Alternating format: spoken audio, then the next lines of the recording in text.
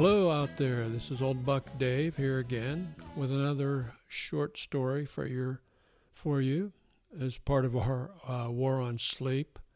This is actually a short story, also known as flash fiction. It's only 990 words, but it says a whole lot in those 990 words. I got this story from Dr. Jack Wong, who teaches writing at Ithaca College. He used this story, among others, to illustrate points in a Zoom class I took from him in 2020. That's the year that time forgot. So a tip of the antlers to Jack, as his class was really excellent, certainly the best I've ever taken. Now to the story. The title is Mud, M-U-D, and it was written by Jeffrey Forsyth, published, I believe, in 2008 as part of a collection of his short stories. The story deals with loss and grief, and as it opens up, a man is getting ready to go to work on an important day for him at his company. He finds his father, his grandmother, and his wife have all come back from the dead and are in his house, and they're covered with mud. So listen closely, folks. It's only 990 words, but it's very thought-provoking. What do you hang on to? What do you let go? Have a listen. Mud by Jeffrey Forsyth. This morning I found my grandmother sitting at the kitchen table. She had been dead almost 5 years, but here she was now, sitting in my wife's old seat, covered in mud. I almost didn't recognize her because the mud had flattened her hair and darkened her normally pale skin. She said it wasn't easy digging her way out of the grave, and that it took most of the night, and wasn't I going to at least offer her a glass of tomato juice? I don't get it, I said. You're here? She said, am I going to have to ask twice for that juice? While alive, my grandmother's biggest pet peeve was having to ask twice for something she wanted. I poured her some juice. Grandma, I said, I hate to say this, but today's not a good day. I have to be at the office early for a meeting, 8 sharp. People are counting on me. She stared at me as if the tie I had on was all wrong. I have responsibilities and commitments that I can't get out of. It's a big day. They need me there today.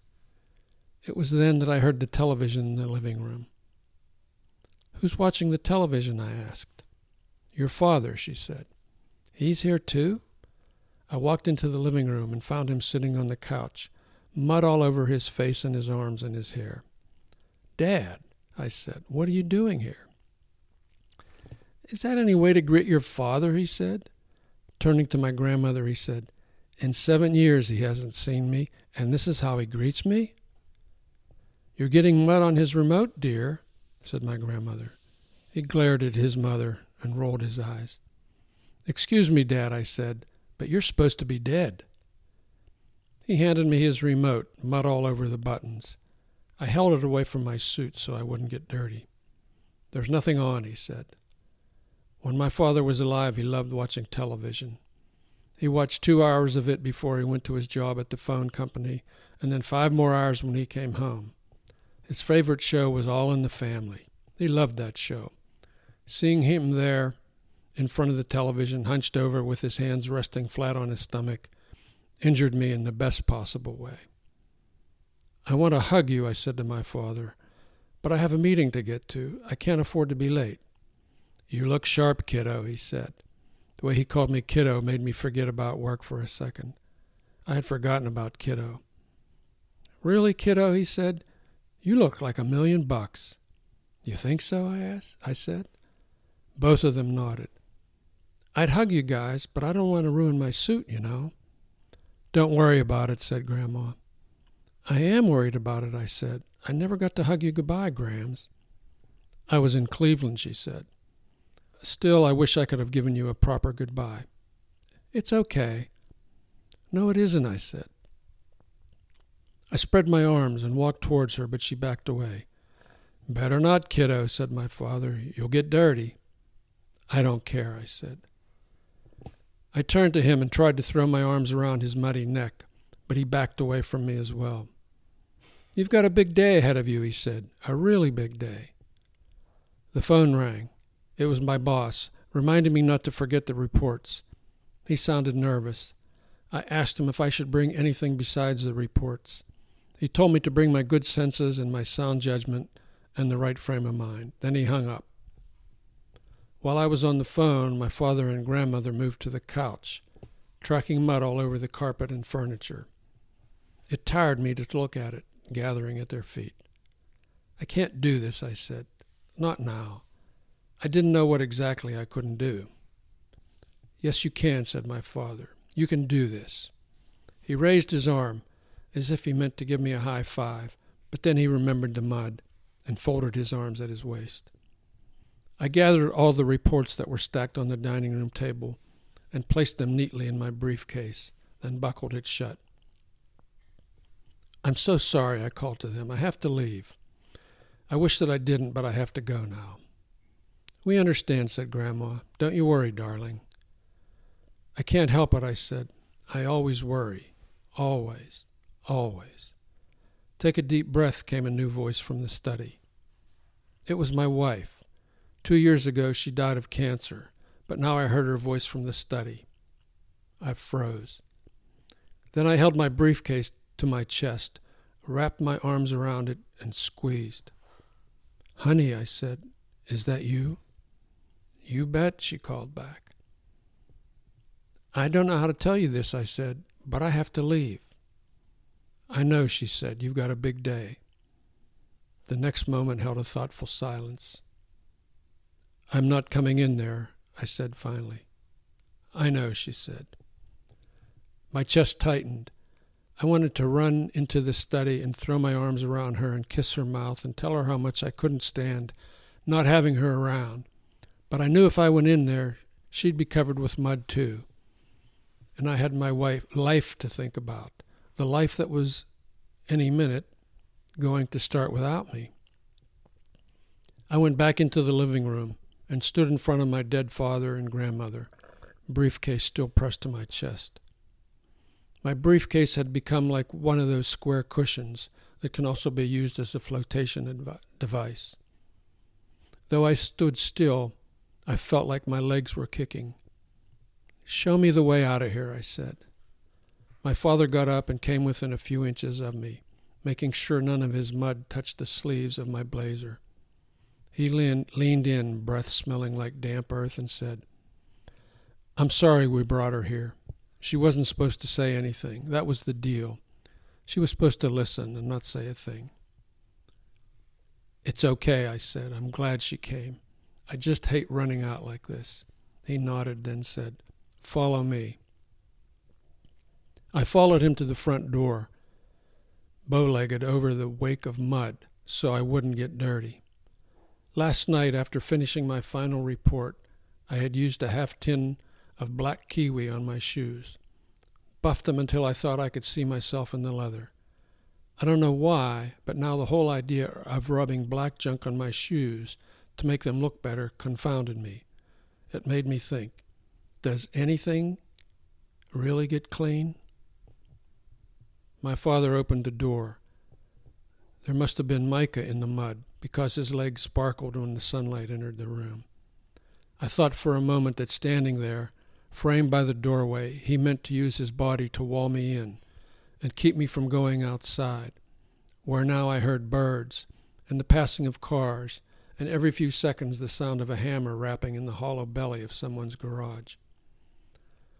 But then he moved to the side, and I looked back towards the study, wondering if I should go in there, if it would be wise to go in there on the biggest day of my life. I listened for her, but all I heard was her silence. Her silence gave me a mother of a headache, like someone pounding a nail in the back of my head. If she'd spoken again, I'd have gone to her, but lucky for me, I think, she didn't. And what I heard instead was my neighbor's hammer calling me out. The end. Great little story. Hope it made you think a little bit. Okay, that was Mud by Jeffrey Forsyth, and the good news is Old Buck Dale has come in and joined us and has listened to the story. Came in very quietly and has had the opportunity to listen to the story with all of us together. So I thought I'd say, welcome back, Dale. Well, thanks, Dave. I appreciate you saving that for me. I got to admit, very interesting story, very very thought provoking story. So, what is your take on that, Dave? What do you? Well, my take on it is: here's a fellow who's grieving pretty badly. He's lost 3 family members in a relatively short period of time, and he's trying to deal with it, and he just can't let go. So this episode here, where they have all come back out of the mud, and the mud is is the way you would picture someone coming out of the ground, right? Underground. Yeah, okay. See, that wasn't my take. That wasn't my take on that at all. I was thinking that they were coming back to either warn him about something. And what's your take on the big day? What was his big day? Well, I mean, it was some important day at work that he was going to make a big presentation or something that was important to his career. And that's the day they showed up, okay? And the way I see it is there's a turning point in the story. See, where at first they wanted to hug him, and then they pushed him away. They said, "No, don't touch me." He couldn't touch him, yeah. Don't touch us. You're going to get. This is a big day. You're going to get all messy and muddy. And by him finally agreeing to that, he recognizes that they're here to tell him it's time to let go. It's time to move on with your life. It's time to move on with your career. You know, we're not coming back. Or be prepared to meet us officially sometime later today. Well, I guess that's another way of looking at it. But anyway. Well, this is just the 2 old bucks. I mean, obviously, we could have different views on that, but we'll throw that out to the listeners, I assume. Yeah, I'd love to hear any comments. Yeah, from this anybody. is one of those pondering moments. Where we sometimes reflect on things. We don't usually get too deep into that subject, but whoever's listening, they may have some thoughts on what the story means. But I just thought maybe it was an ominous interaction with the folks from the past, and saying, this important thing you have to do today that you're in such a hurry to do. Maybe there's some regrets. Maybe he had some guilt about not saying goodbye before then, and he absolutely had guilt. Yeah. I mean, he mentioned that to the one parent. He said, "I never got a chance to say goodbye." I'm sorry. Go ahead. It doesn't give us really how it ends per se. It doesn't say he went on to have a successful day, and the last sentence, I'm not sure he was waiting for the neighbor's hammer. Is that? Well, he heard. He basically, the way I see it, he's opening the door and he's stepping into the world now, and he's leaving them behind. He's back in the everyday world. The birds are tweeting, the hammers are hammering, and so when he's off to work. When he shuts the door, then basically this should be. He's moving on. He's moving on. He's moving on. It could be that. Yeah. I guess it could be that from that point. It was an excellent story for 900 words. For 990 words. I would love to be able to write 900 words story. Coherently. Even spell them right. Yeah. Spell check, and everything. So this really a great story. Thanks. It was fun. This reminds me of a movie that I saw a long time ago. It's one of my favorite movies. It's called Truly, Madly, Deeply, and it starred Juliet Stevenson and Alan Rickman. Now, the late Alan Rickman, you may remember him. He was in a lot of these bad guy. He played the bad guy a lot in movies later on. They were lovers. He was a cellist. He died. And as the movie opens, this is several months after he's died, and she's just crushed with grief, and she just can't deal with the world. And he comes back one day. He shows up, and she's just delirious. So as a ghost. So Yes, he's in he's the back. house. He comes back as a ghost of himself, but it's him, and she's just delirious. And as time goes by, he invites some of his other ghost friends over, and they're watching TV, making a mess of the house. And the whole point of it, his point was he was trying to show her that he wasn't the perfect guy that she remembered. She remembered the good points, but he had some faults too. And again, it's time to move on. So it was a great movie. Don't we Same always thing. remember the good points? I mean, Yeah. so that was a favorite movie, one of the favorite movies? That was one of my favorite movies. Yeah, I even bought it on VHS. If you remember VHS, I do remember decades VHS. ago. Yeah. But then again, I'm not as old as you are. by what, 19 days now or something like that? So that's our culture class for today. So our challenge really is, if anybody's listening, we don't often dwell in this zone, but every now and then we certainly can ponder these questions, and we do. Sometimes we ponder some heavy stuff when we're wherever we're drinking a coffee, whenever we meet, and that is, to me, is a friend is such a treasure that you can visit anytime, talk about the subjects that are meaningful to you, and your friend will listen. So grab a friend like that out there, folks. Okay, shifting gears, we've got a letter from afar. This is from new listener Betsy from Bedford. And she talked about our story about me meeting a British couple in London that day, meeting them 3 different times, and what a bizarre coincidence that was. And she said it reminded her of a bus tour that she took in Scotland, where she met an older couple from Florida. Turns out he had worked at her company. They had worked at the same company, and he lived close to her back then. So that was kind of an interesting. They were all retired? She's young. She's a young girl, and they were retired. Yeah. Oh, okay. So it was the same kind of what are the odds?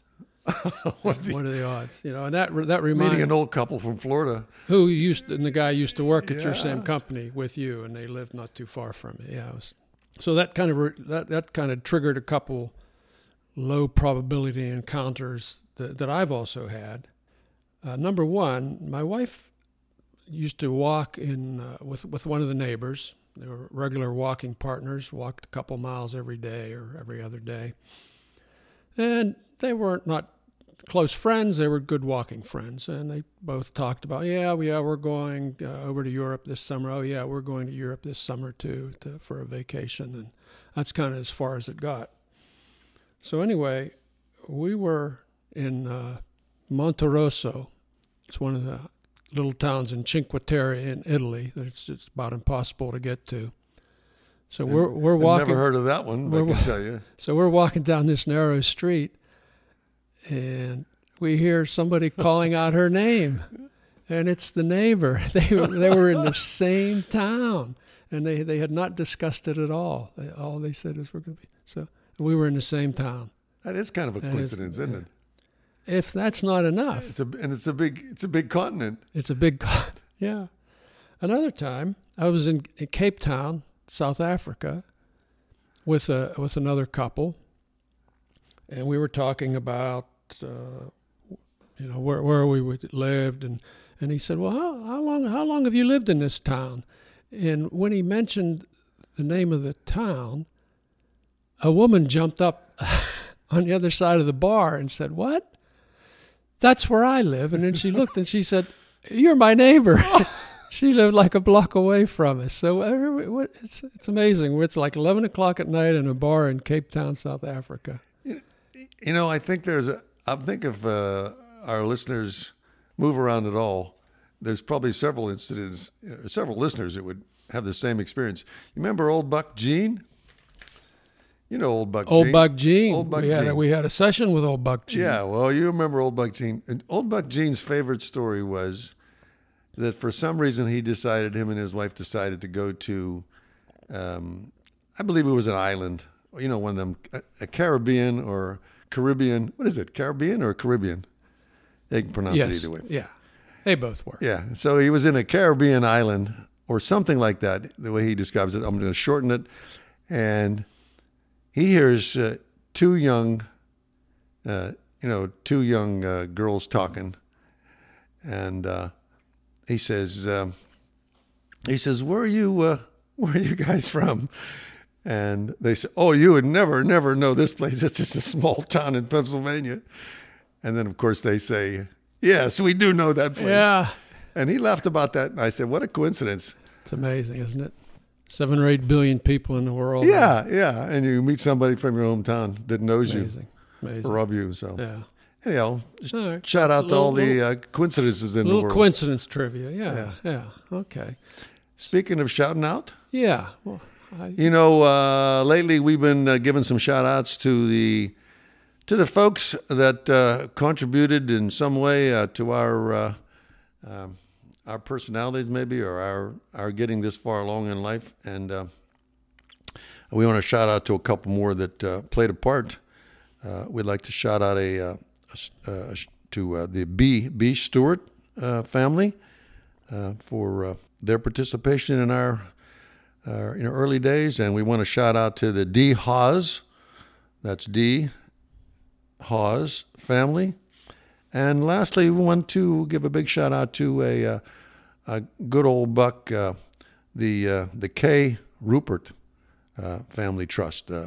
Very supportive, and a big thank you to all those folks for their contributions to where we are today. Great. So, thank you. Yeah, all good folks. All good folks. All good bucks. So I think we're at the point where it's time to say goodbye. So these are two old bucks. This is Old Buck Dell. And this is Old Buck Dave. Saying adios, eh? Adios. See you next time.